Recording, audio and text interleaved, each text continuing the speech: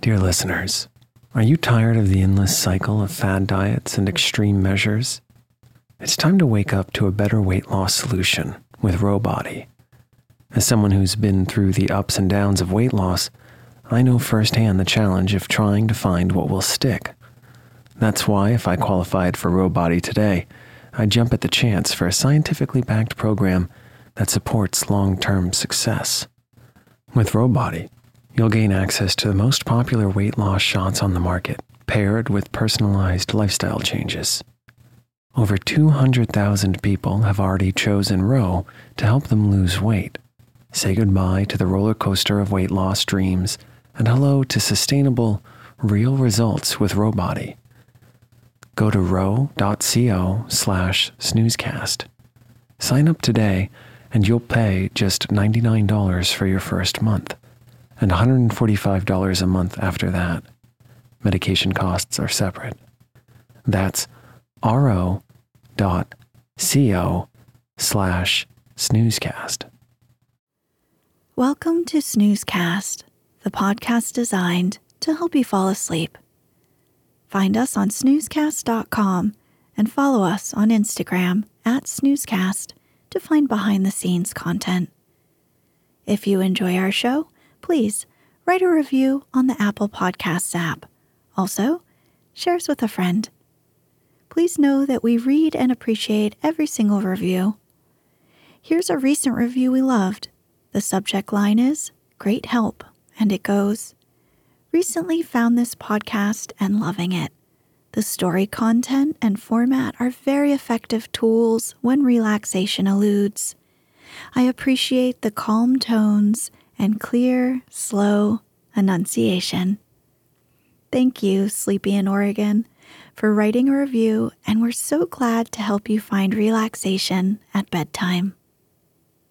If you'd like to get an email once a week with upcoming sleep stories and other news, subscribe to this newsletter at snoozecast.com.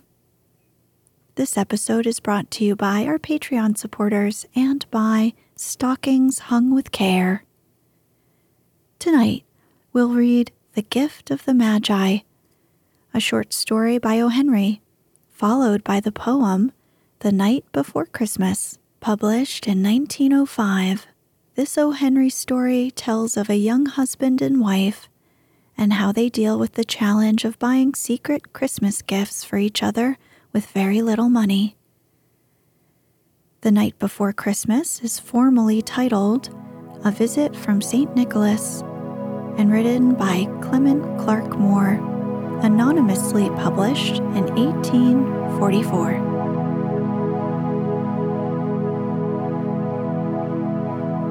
Let's get cozy.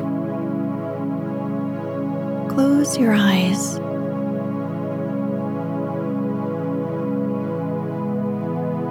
Relax your body into the softness of your bed.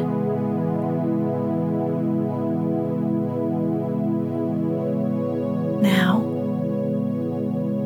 take a few deep breaths.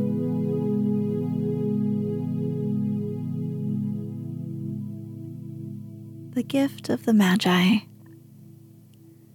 $1.87. That was all. And 60 cents of it was in pennies. Pennies saved 1 and 2 at a time by bulldozing the grocer and the vegetable man and the butcher until one's cheeks burned with the silent imputation of parsimony that such close dealing implied. 3 times Della counted it. $1.87. And the next day would be Christmas. There was clearly nothing to do but flop down on the shabby little couch and howl. So Della did it, which instigates the moral reflection that life is made up of sobs, sniffles, and smiles, with sniffles predominating. While the mistress of the home is gradually subsiding from the first stage to the second, take a look at the home. A furnished flat at $8 per week. It did not exactly beggar description, but it certainly had that word on the lookout for the mendicancy squad.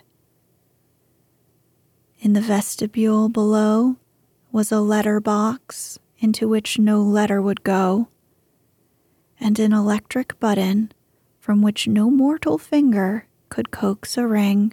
Also appertaining thereunto was a card bearing the name Mr. James Dillingham Young. The Dillingham had been flung to the breeze during a former period of prosperity when its possessor was being paid $30 per week. Now, when the income was shrunk to $20, though, they were thinking seriously of contracting to a modest and unassuming D. But whenever Mr. James Dillingham Young came home and reached his flat, he was called Jim and greatly hugged by Mrs. James Dillingham Young, already introduced to you as Della, which is all very good.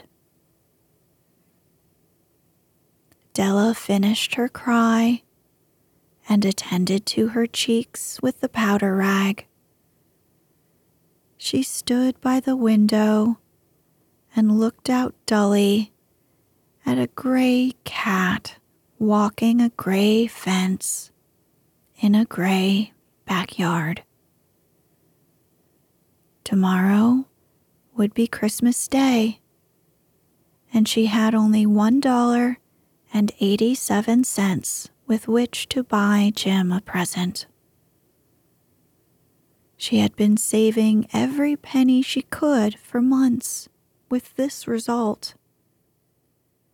$20 a week doesn't go far.